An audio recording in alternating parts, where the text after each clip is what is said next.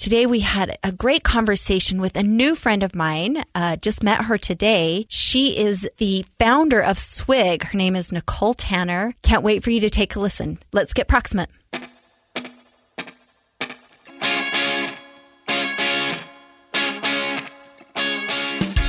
Friends, and we have a guest here today that all of you probably will know. And if you don't know her personally by name, you will know her business. We have Nicole Tanner, the founder of Swig. Yes. And I am so excited to meet you here today. Thank you. It's a privilege to be here. I need to do a disclaimer. I woke up with a rough sounding voice this morning. I don't usually have this sexy of a voice, but we're loving it for the pod today. Today I do. So, yes, I'm just glad I can speak. I may have a few octaves that go up and down, but it'll make it interesting. So it's good. But thank you for having me. I'm so happy to have you here. So happy to meet you today for the first time. Yes. And just really excited to get into your story. Let's go back into the way back and let's talk about where you grew up and a little bit about your family of origin. Love it. That's so important because we all have a story from when we were just little, right? Yeah. So I grew up on a farm in Teton Valley, Idaho, a little town called Victor, Idaho. Best huckleberry shakes around. It was an amazing way to grow up. From a family of 8 children, I was 5 of 8, and we grew up same. 5 of 10. 5 of 10. Close, so you're number 5, the middle child. Yeah. We have to do stuff so people know we're still here. We totally do. And we're the peacekeepers and we just kind of roll with it and whatever. Yeah. So I love that.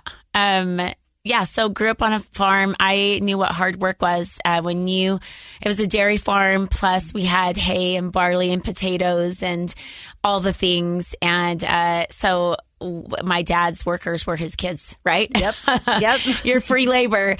I don't know how he did it with the patience level, because your kids as your laborers is not a very fun way to do things. Yeah, I know. But it taught me how to just work hard. And I compare owning a restaurant, honestly, to like a dairy farm. Yes. You can't ever leave it. You are married to it. It is day in, day out. And it almost kind of prepped me for owning, my own business and a restaurant, even though I had no idea I would be selling fountain drinks in the future. But yeah, an amazing way to grow up. Teton Valley is just gorgeous. I call it paradise, heaven on earth. I didn't appreciate it growing up because who does, I just wanted something bigger and grander and more exciting. But it was an amazing place to grow up. I loved it. So is it in, what is it close to? I mean, I have a sister that's in Star Valley. Okay. So we're super close. In fact, I compare Teton and Star Valley. They're very similar. So we are on the other side of Jackson Hole, Wyoming. Okay. So, 40 minutes from Rexburg, BYU, Idaho. Yep. Yeah. On your way from Rexburg to Jackson Hole, you will go right through Teton Valley, right through Driggs and Victor. Okay. Yeah. So I say we've got the more beautiful side of the Tetons, the Idaho side. Yeah. So beautiful. Yeah. It is just gorgeous up there. And Star Valley is one of our favorite places. But winter's a little rough, yes? Winters are rough. And I often am like, how did I do this? I was on the drill team and would scrape a hole. I wouldn't wake up in time to follow my car. Yeah. So I'd scrape a hole in the window and just drive with this little tiny hole and on snowy, crazy roads. And I made it. I mean, I don't know how I did. How did we do these things? How did we do those hard things? Yeah. I go up there now just in the summer. Oh, because I live in St. George. Is fabulous. Yeah, the summer is amazing. So I get out of the heat in St. George and go up to where it's just fabulous in the summer. So fun. I remember I have a memory of my sister and I driving our old farm truck to school every day, but when it had this thing where the hood wouldn't latch very good. Oh gosh. And we'd be driving down. So talk about a little hole. So we would drive down to, and thankfully the school wasn't terribly far and it was mostly on a dirt road, but the hood would pop up all of a sudden and I'm like, okay, hold up. Luckily there weren't a lot of cars and you could pull over and okay, let's fix that. Yeah. Push it down. Jump on the hood. Honestly, you learn to problem solve. Yeah. At an early age when you grow up on a farm. Yeah. That's what you do. So 8 brothers and sisters? Yeah, 7. So there's 8 of us, but 7 brothers and sisters, 4 girls and 4 boys. So my parents planned it really well. Oh, so split even. Yeah, Very split good. even. Yeah. Good. So what kinds of things did you get into? I mean, so you were a drill team, so you were a dancer. What other stuff did you do? I was also a cheerleader, and I also played basketball. When you come from a high school of a graduating class of 55, then you get a chance to do everything. So it was amazing, though, because I was able to try my hand at many different things. But yeah, drill team all 4 years, cheerleading 3 years, basketball 3 years. But I loved it. I absolutely loved it. You knew everybody in your high school, probably knew a little too much about everybody in the high school. So there's like good and bad to that, right? Yep. You know, dated guys usually outside of the valley because, you know, there was options outside and you there. were related to all the ones in. Exactly. Yep, we know. Exactly. Yep. So true. Definitely went to a few proms with my cousins. So yeah. But no, it was amazing. Like I tease that the best, funnest thing to do was to go to our drive-in movie theater. It was amazing. That was the hangout spot. Do you still have one up there? Yeah. In fact, the saddest thing, it's called the Spud Drive-In Theater, which is like the perfect name, right? Because we're potato farmers up there. It actually, with all the wind we had this winter, it blew down. The whole screen blew down. Oh, no. The saddest thing, it was made, the news, and very, very sad. So I don't know if they'll get it up and going, but it was literally the best, funnest thing to do.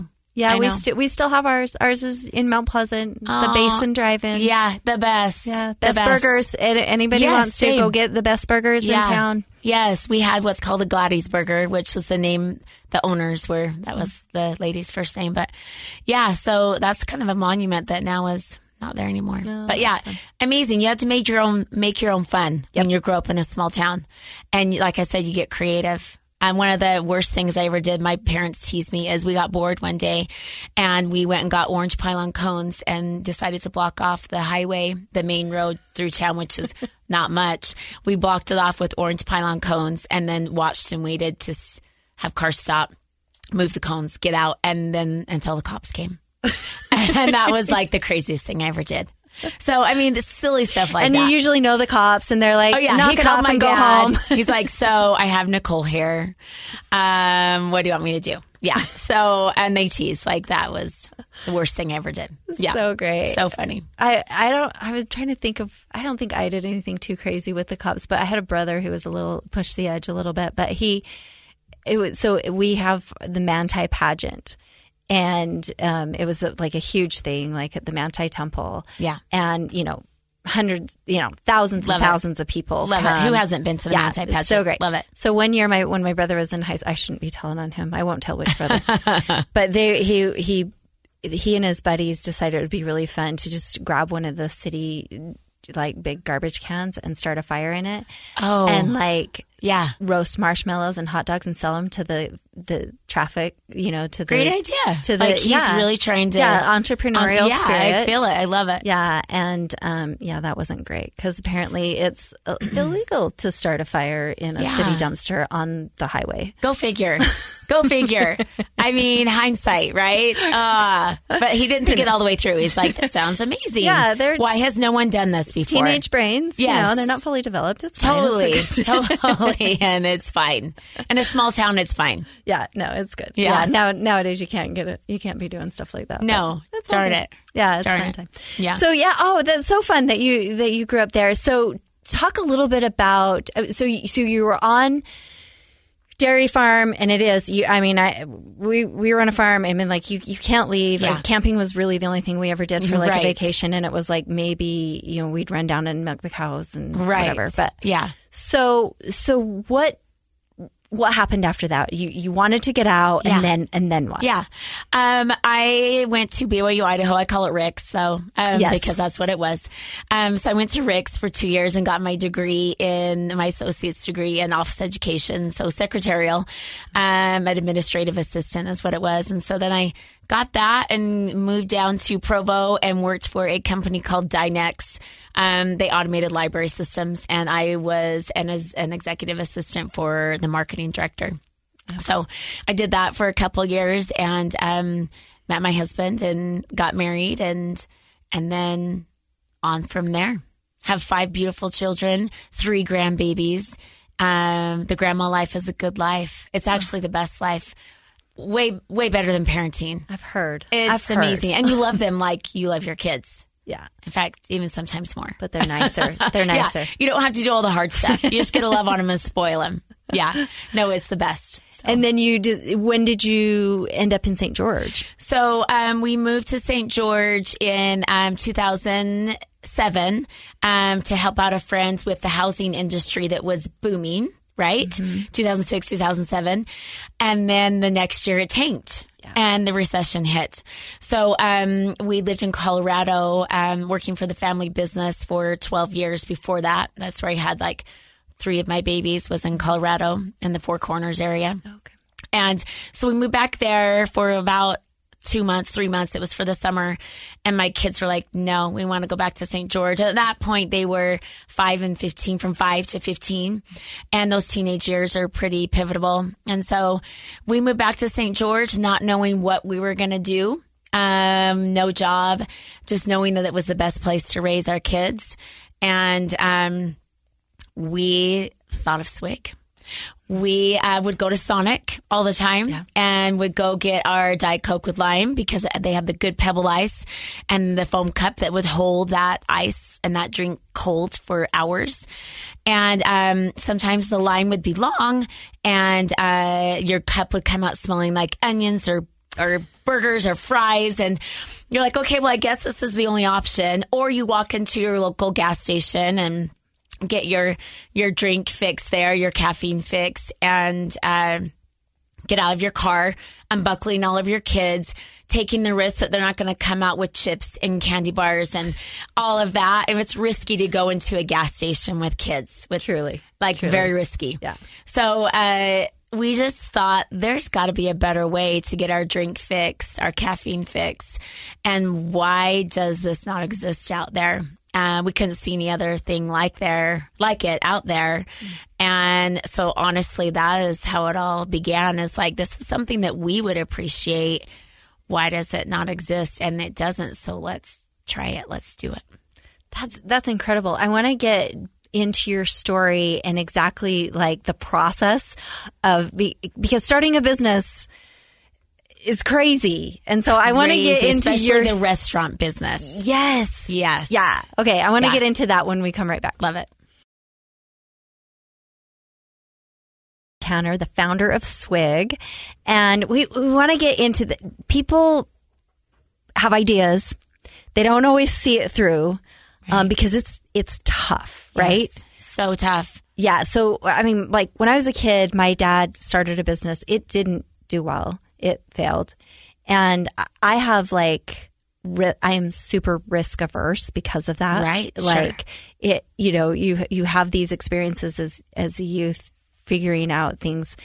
And to me, for me, it was nope, I just want security. Mm-hmm. So what inspires you? How do you put away those fears of how does this work? And all the naysayers that tell you it's never going to work. Right. Let's talk about how that process plays out. Yeah. I think I've got so many thoughts on that. I think that there's always going to be naysayers, right? And it's funny, once we started it, people were like, oh, why didn't I think of that? Or I thought of doing that. Why didn't I do it? So I think it is, if you feel it, for us, we were just that is an amazing idea that we would appreciate as a customer. Why doesn't it exist? And we could envision it. And we're it really needs to be. And the minute that we thought of it and the minute that we came up with the name, which was my husband looking through the thesaurus, and the minute that he said the word drink, the minute he looked in there for the word drink, and the minute that he said Swig, I was like, stop. That's it. I just felt it. Can I have a swig of your drink? And so I think that you have to, if you feel it, if you know it, you just have to power through the fears because it is scary. We didn't take out a business loan. We had no partners. It was all of our savings into this business. We found an old building right there, the original Swig, right there by Dixie State, which is now Utah Tech. And it was a building that used to be a skate ramp park. had really ramps up the side of it. It was an old U-Haul place. It was owned by this gentleman that was like 85 years old. And we liked it because it had a huge parking lot. So we could envision cars wrapped around it, because that's where the vision of it going was this amazing drink stop that has an amazing drive-through, that is fast, friendly, and a superior product. Those are our 3 core values that we still have today. So we needed a big parking lot.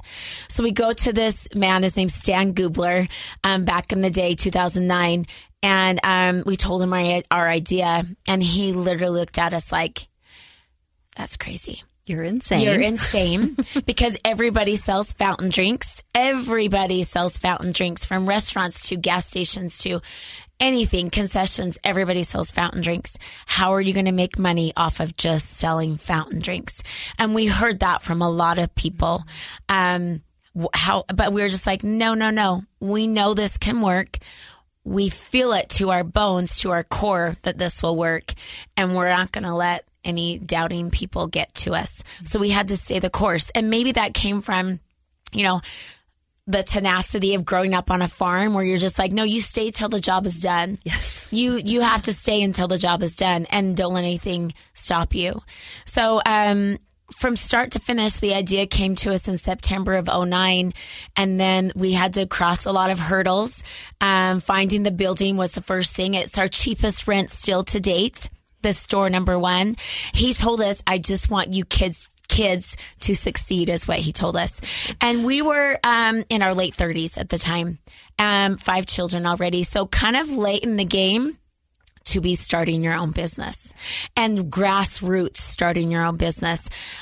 Again, no business loan, no partners. Like, here we go, kids. So it is scary, because for the kids' sake as well. But honestly, it was an adventure.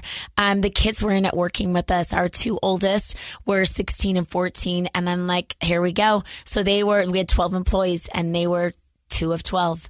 All of our other kids were at home coming up with drinks, coming up with all different things. It was a family affair, and it was a love-hate. Our kids had to share their parents with Swig. And so it was hard. Like, I have so many memories, and they do too, of driving past the store, because again, you're married to it. I was the manager. I was the person in there at all times, and so was my husband. But we'd drive past the store. We'd finally gone home for the day, and there was a line of cars wrapped, and I knew they needed help. So what do? You go in and help. Yeah. And I tell the kids, I'm just going to be a few minutes. Never. They now they have trust issues with their mom. Yeah. It would be 2 hours. Yeah. Like, literally sitting on, I have a picture of my youngest sitting on about 8 soda bibs stacked up high in the old Swig, the original Swig. And he has this look of like, I hate my life. But I think what it taught them, though, is sacrifice, work hard, never give up. Yeah. And we're a team. We're a team. So incredible. I'm thinking of the times, and I'm sure you did this with your dad at the end of a Saturday of working, and he's like, just one more thing. You're like, it'll never be one more thing. Never. It'll never be. There's always It'll something. Never be a few more minutes. There's always something. Yeah, you can't go home till all the cows are milked. Yeah. Like, you got to stay up there. Rain, wind, snow, sun. Doesn't matter. Doesn't matter. So, and I think that's what you kind of need in the restaurant business. Like, you stay till the job's done. If they need you, you go back in. Yeah. And that's some advice I would give to entrepreneurs, especially starting a restaurant, is don't grow too big too fast. Start with the simple stuff, and don't get all the fancy equipment that you think you have to have. Start with the grassroots. Like, we had literally a Costco cash register, and we took orders on yellow sticky notes for 3 years. Wow. I don't know how we did it, because we had lines wrapped around yellow sticky notes. Like, the process, I was like, how did it work? But it did. It did. We didn't know any better. We were just like, all right, this works. Let's do it. So it was very grassroots. But honestly, I think that's why it worked. And then I always tell people, be in your business. No one is going to protect your business like you will. So be in that store, be in that business, and make sure that you're the one there that's creating that culture of like, I care for you, and those customers see you day in, day out. We opened it up in the height of the recession, I guess the end of the recession. So it was the start of 2010. People had just lost their homes and their jobs and weren't going out to dinner as much, but they were coming to do something for themselves, even if it was a drink and a cookie. So people thought we were crazy to open it up at the end of a recession. Like that's very risky. But I honestly think it was the perfect time to do it because they wanted to do something for themselves. And it's not, it's not something giant for themselves. No. It's just it's a drink. Couple dollars. Yeah. It's a couple few dollars. Yep. And we wanted it to be the best part of their day. I wanted to know that customer. I wanted to know their name, their kids. I wanted to know their life. And we see them daily. So you want to create a connection. Swig is way more than just a drink. It is a connection with people. And that's what we wanted from the start is I know you, I see you, I love you. That is what Swig is all about. And you get a good drink in the same time. I love that. So after that first store, and then it became quite successful, obviously. Yeah. And then, when along the path did you say, we've got to have more? We've got a franchise, or we've got to, what was that process So like? we aren't franchising yet. They're all corporate They're all still owned. yours. Okay. We just opened our 40th location, which is like so surreal when you go back to that's insane. Start of it all of like, please just one store work, please. Yeah. So we just opened our 40th location in Cedar City. But yeah, it was 3 years before we opened up our second location. Again, we took our time. Let's make sure this is really going to work. Again, no loans, no partners still. We had lines wrapped around the corner, and we opened our second location just a mile away from our first location in St. George. Okay. And it mainly was to relieve the lines of the first location. And this week after we opened it, we got featured on KUTV News as the place to hit for spring breakers. That was 2013, March. And it blew us out of the water. People now wanted to go see what this Swig thing was. And people coming on the freeway from California, Arizona, up to Utah, wherever, Idaho, spring breakers, like they all had to come try out Swig. So people started approaching us, investors, and so we're like, you know what, let's grow this. Let's do it. Like we're actually living the American dream of like your business is working and you can expand it. So we brought on partners that summer, mainly financial at that point, so that I could kind of step away from the day-to-day and be able to focus on opening. And what does that look like? How do we stamp out Swig now? How can we create the same culture and feel and experience in other locations? So we went up to Provo, right across from Cougar Stadium. It was a perfect location. It was an old Pizza Hut. Jimmy Osmond owns the building. He came to us and was like, I've heard of this Swig thing. I want to put a Swig here. And so location. And it's actually a great store for advertising because people come from all over the world to see their kids that are going to school there. So it actually helped us in advertising as well. And then we opened up to 16 locations in 3 years after that. So we just started, because we were like, will Swig exist in a cold climate? That was kind of the question, because St. George is warm and sunny. And so it was a test for us. And within a week or two, we're like, gangbusters. Yes, it will. Yeah. So then we're like, let's go. Let's hit the gas. So then we went. So you just did your 40th, and you are in 5 states? Yeah, 5 states. 5 states. So you're just starting in Texas. Yes, just started in Texas with many, many more to come. Our third location in Oklahoma City area next week in Norman, Oklahoma. So, and it's interesting because it's mostly Mountain West except for Texas, right? Right. But we get franchise requests from all over the United States, let alone the world. Wow. Yeah, like all over. We aren't franchising yet because it's not quite ready for it. I want to make sure that those systems are all ironed out to where that franchisee will do well and the culture will stay the same. I'm curious because I know in Utah it's a little bit different culture, and we love soda because there's a large portion of people that don't drink coffee. Right. So there's a huge, I think, a replacement, which is soda. Yes. Are you seeing it be as successful in other states Yes. Super good question. I get asked that a lot. I've had, we were on the Today Show, which is like crazy town, like phone call from a real NBC celebrity Universal. here on First Lady and Friends. Not even. I got a phone call that said NBC Universal a couple weeks ago, and I'm like, do I answer that?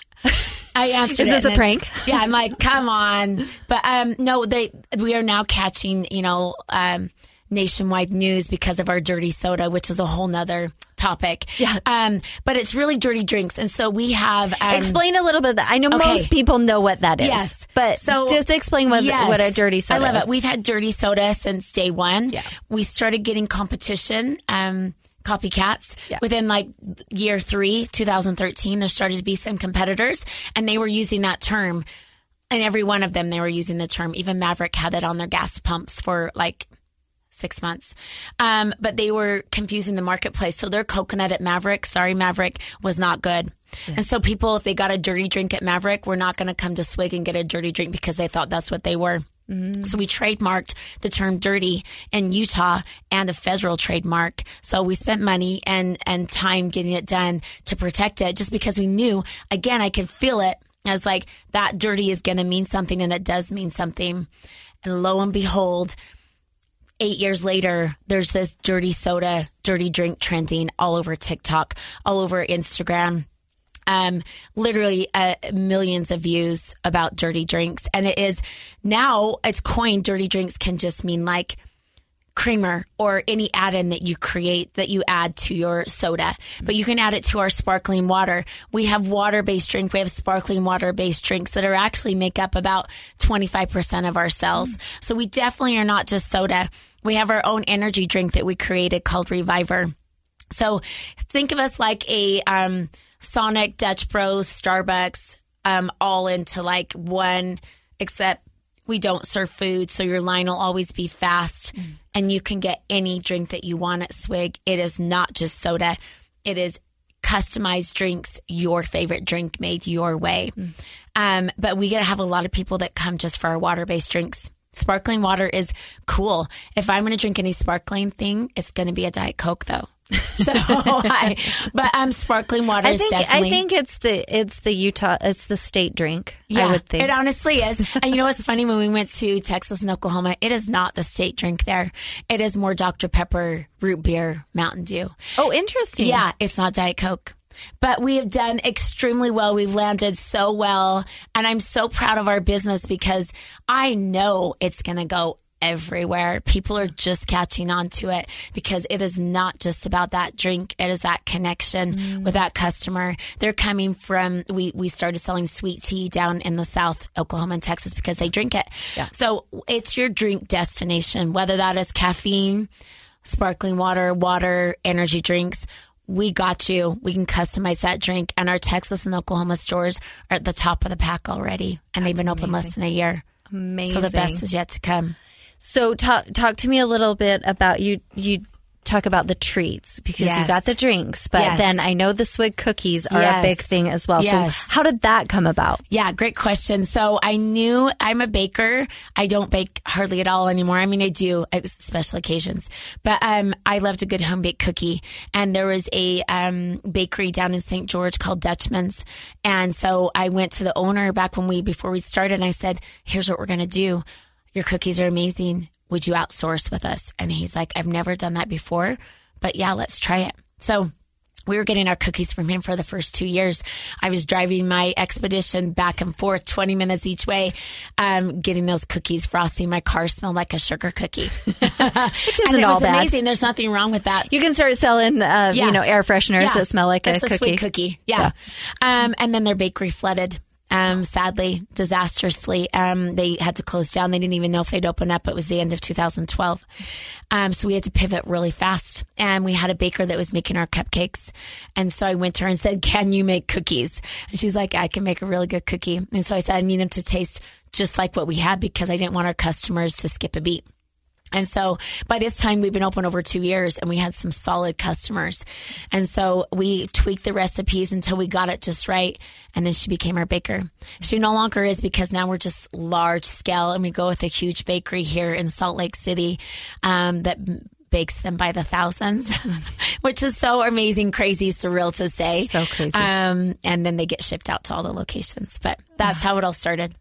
That's incredible and just wildly successful. And you just hit on something that people love. I would not have thought the cookies were going to do what they did. I really didn't. I just wanted to have an option. And they literally became like they were on Pinterest, like how to make a Swig cookie. And like I was like, like free advertising, right? I mean, we really have done hardly any advertising. It's all just been word of mouth. And I've always just been a firm believer of if you provide an amazing product with superior customer service, people will talk about you. Yeah. And that's all you need to do. I mean, of course, there's times we need to market. When we go to new areas, we need to market for ourselves. But you just need to focus on what you're doing and do it the very best you can. And don't let any distractions get you, like competition or whatever. It's good to have competition because it makes you better, but don't get caught up in the noise. Just focus on what you do and do it your best. Yeah, that's great advice. I want to talk more. I want to start talking about your journey with cancer. Yes. And the amazing things that you're doing in that area of getting people help that they need. So we'll do that when we come right back. Awesome. Founder of Swig, just an incredible entrepreneurial story, and your family just putting everything they had into this. And just the outcome has been incredible. And then you went on a journey. You were diagnosed with cancer. Tell us a little bit about that. So I was actually diagnosed with breast cancer before we started Swig. So I was 37 years old. I was prompted by a friend to go get a mammogram. No history in my family. No symptoms. She had just been, and I'd asked her, when do you think I should get one? She's like, I think everybody should get a baseline mammogram at 35 to know what their healthy breast tissue looks like. I said, okay, well, that's great, but no insurance. We were in between jobs. Yeah, I don't have any symptoms. I'm fine. She asked me 4 more times. And I was like, why are you asking me? She goes, will you just go do it? I said, okay, to a friend. I'm like, okay, if you'll stop asking me, yes, I will go do it. I was like, as I went to go get it done, well, I had to get permission from my OB. When I called them and said, I'd like to get, what do they even call it? Like it's not prescription, but authorization to go to the radiology and get a mammogram. And they said, why are you getting a mammogram? And I said, I don't know. I just feel like I should. They're like, okay, well, I have to pay out of pocket for it, which I'm like, that's fine. So I go make the appointment with the radiologist. Same question. Why are you getting a mammogram? I said, I don't know. Just felt like I needed to. Scheduled it. They were like 2 months out because it was nothing serious. The day of my mammogram, it snowed in St. George. It does not snow in St. George. So I got a phone call from the radiologist. It was being done out in Hurricane, which was about a 20-minute drive out at the Instacare out there. She calls me that morning and she says, I need to get on the road. I live in Escalante. Because of the roads, I'd like to get on the road. Can we reschedule you? And I thought, why am I? And she even said to me, why are you getting this mammogram? And I'm like, really? And I thought in my head, why am I getting this mammogram? This lady needs to get on the road. And I about said, you know what? Let's reschedule. And something inside of me said, you go. Mm-hmm. And so I said, I can be there right now if you'll wait. And she said, okay, come right now. I got there 20 minutes later and she did the the mammogram and didn't think anything of it. It was Christmas time. I went in and started shopping in town, St. George, for Christmas toys for my kids, and got a phone call an hour later, and they said, we see something suspicious. We need you to come in tomorrow for an ultrasound. And my heart dropped. And I just knew something was up. Went in for the ultrasound. They went right to it. I never felt it. Never felt it. It was too deep. It was way deep. And then it was Christmas and all the surgeons were on vacation for 2 weeks. So I had to go 2 weeks without knowing what it was, but knew it was something. I just could feel it inside, like the intuition. And went in, found out it was cancer after the Christmas break. And it was a rare cancer and a very aggressive cancer that doesn't respond to chemotherapy or radiation. It's in the connective tissue. So all you can do is cut it out and hope it doesn't come back and hope that it hasn't spread because you can't treat it. Mm-hmm. So if I would have waited until I was 40, I wouldn't be here. Wow. I would not be here. My surgeon said I've only seen 2 other cases in her 30 years of doing breast cancer surgery removal. I was her second. And she said, your friend saved your life. And so I was relieved at that point that I had listened and got the mammogram and saved my life.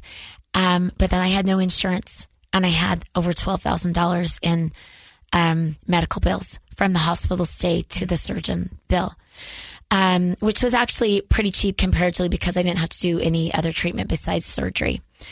So I went to the hospital, Dixie Memorial Hospital, and said, here's my situation, no insurance, husband between jobs. What do you have financial assistance? And she said, we have donors that donate money if you qualify. Filled out the paperwork. I remember sitting to this day in the hospital administrative room, and she looks at me and she says, Nicole, can you pay $100? And with tears streaming down my face, I said, I can pay $100. And I wrote a check right there for $100. That's back in the day when you wrote checks. So I then had renewed life. We literally started Swig. That was January of 2009 when I was diagnosed. We started Swig April 2010. So it gave us renewed life. And lo and behold, did I ever think I could give back in the way that I did? When you're a cancer survivor, it's not something that you talk a lot about. You kind of keep it close to your heart.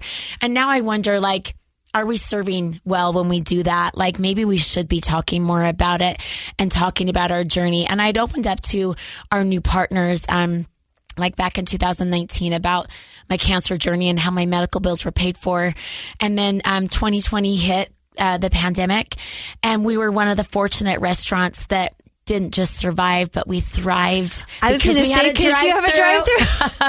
So we were essential for those moms that are now teachers and for those healthcare workers that are working day in, day out. We became super busy. And so we wanted to give back after being so blessed through those few months that we had to pivot and go really hard. And so he said to me, my partner, Nicole, didn't you have breast cancer? And weren't your medical bills paid for? And I said, oh yeah. I told him the story again. He's like, that's what we're doing. We are going to give back, and we're going to give back exactly that way. And so we came up with the term save the cups, which is just the best. It honestly is like perfect. Like, save those cups, and then we sell drinks in cups. Like, you couldn't have found a better, coin term. So now we help women that have been diagnosed with breast cancer.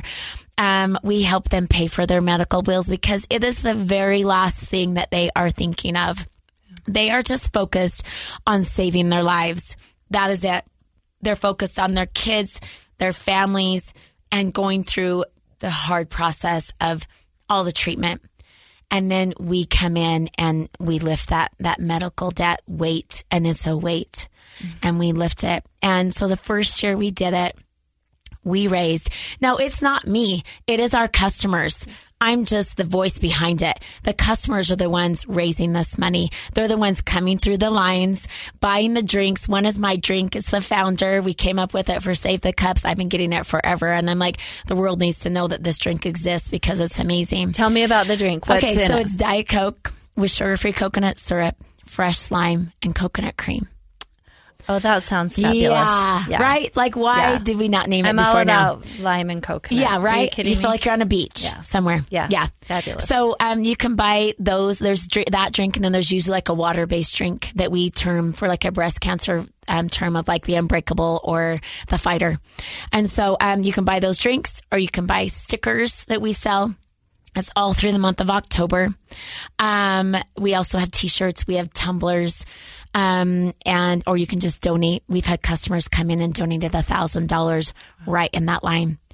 The first year we raised $161,000. Incredible. That we were able to give back all of it to women. The second year, we had some supply chain issues with tumblers, right? 2021. Yep. That was the story of our lives. And so we didn't quite get what we wanted to, but we raised another $130,000. Well, it was $135,000. So we've raised a little over $300,000 for women this last year because we were able to actually visit them. The first year we had to do it by Zoom because of the pandemic. This last year, though, we delivered checks in January and February, Publishers Clearinghouse style. So I show up to their houses. They don't know we're coming with these big checks. We surprised one girl. She was 29 when she was diagnosed at her bridal shower. Yeah. Talk about a tearjerker. We're all bawling. These women have lost their hair. They are going through chemo. They've had mastectomies. It's a very surreal full circle moment for me to be able to give back like that, to be able to be, the means by, women can feel a weight lifted and feel joy in their life. And because that what was done for me. And to be able to give back like that is nothing like I ever thought I would be able to do. And it's because of this amazing business I've been blessed with. I don't know why I'm so blessed, why I get to do what I do. Going to work for me is a joy and a privilege to be able to work with a team that works so hard. As we grow and expand, it's not easy, and it takes a team to do it. As you go out of state, that's a challenge. But so it takes a village, like it takes so many people. But then to go talk to customers and get to know them. I've had women come through the drive-through line and they grab my hand, and with tears they say thank you for what you're doing. Or people coming through saying, I've had the worst day for whatever reason, and you just cheered me up, or your team members are awesome and they cheer me up every single day. So we are way more than a drink. We are a community, a business. We're way more than a business. We're the best part of people's day for so many reasons, and I get to do it every day. That's pretty incredible. So cool. Tell me, just as we end here, I want to wrap up, but I want to talk about your kiddos. Yeah. You said you're a grandma. Yes. So let's talk a little bit. How are they doing now? What's the experience been for them as far as, how has it changed their trajectory of what they want to do or what they want to be, or how do they contribute? Just tell us a little bit about how they're doing. Yes. So I have 3 married children. 2 of them have babies. And I think, and then I have 2 younger ones. And the youngest just graduated from high school. So, wow, that's crazy. Yeah. But he's about ready to get his mission call to go on an LDS mission. So really cool. They've all been amazing at what they do. I think they have learned that life is going to be hard, but because of the hard, you can know joy. And they've been through a lot. Other things besides the breast cancer and the joys of sharing your parents with the business, but they've all worked in the stores. Mm-hmm. They've been shift leads and assistant managers, and they've all worked it. They love it. I think it's helped them to become the amazing humans that they are by seeing their parents struggle and really grow something from nothing. And to see what Save the Cups is doing, and to have them know that fear of, like, my mom, we could have lost her, and to have that empathy for people going through cancer and just other things. Somebody starting a business, they're going to be like, I know what you're going through, and that's hard. So they have their business degrees, and they're going and doing their own journey, and I love it. One was a school teacher, volleyball coach. Yes, the hardest job out there. Yes. We love our school teachers. So one works for Vivint and their marketing. So I hope that they've learned a little bit from us on how to how to do hard things. Well, I love that they're doing their own things too. I do too. Their own journeys. Yeah. They're not, family businesses are tough. Yes. And sometimes when people get back involved, it's tough. We've been in a my husband's been in a family business for, it's for a couple of generations. Yes. It's so tough. Yeah. I want them to blaze their own path, whatever that may be. Was that intentional on your part, or did you say we don't want you back in the business? Oh, no, not at all. Or was it like, in fact, they I all would wanted be like, please come work after my daughter got home from her mission. I'm like, please come back and work at Swig. And she's like, Mom, I want to go do my own thing. She's in esthetician school. I'm like, sweet. That's better for me too. Like I can go get all the facials. Yeah. And, no, it's not intentional at all. I think they want to go do their own thing, and I love it. They also know how hard it is to run a restaurant. Yeah. It's really hard. I often tease that it's for crazy people. You have to be a little bit crazy to work in the restaurant business, but the restaurant business is one of the most fulfilling things out there because you get to be the best part of people's day. Well, and your idea of connection, I think it's very powerful. We've talked here many times about what people really want. Yeah. They want connection. Sometimes we find it in dangerous ways when we can't find it in healthy ways. In social media groups that are tribal and angry. But if we find it in the best possible ways, just people to people, empathy, it just brings joy to life. I love that you're doing that. It's what it's all about. It's about the people. It's connection. Well, this has been just a delight for me. It's been really good to get to know you and to hear your story. I know our listeners are going to love hearing this, and it's very inspiring. So I really appreciate that. Thank you so much for having me. Thank you. You can learn more about Save the Cups and what Swig is doing at swigandsweets.com/savethecups. Thanks for being a friend.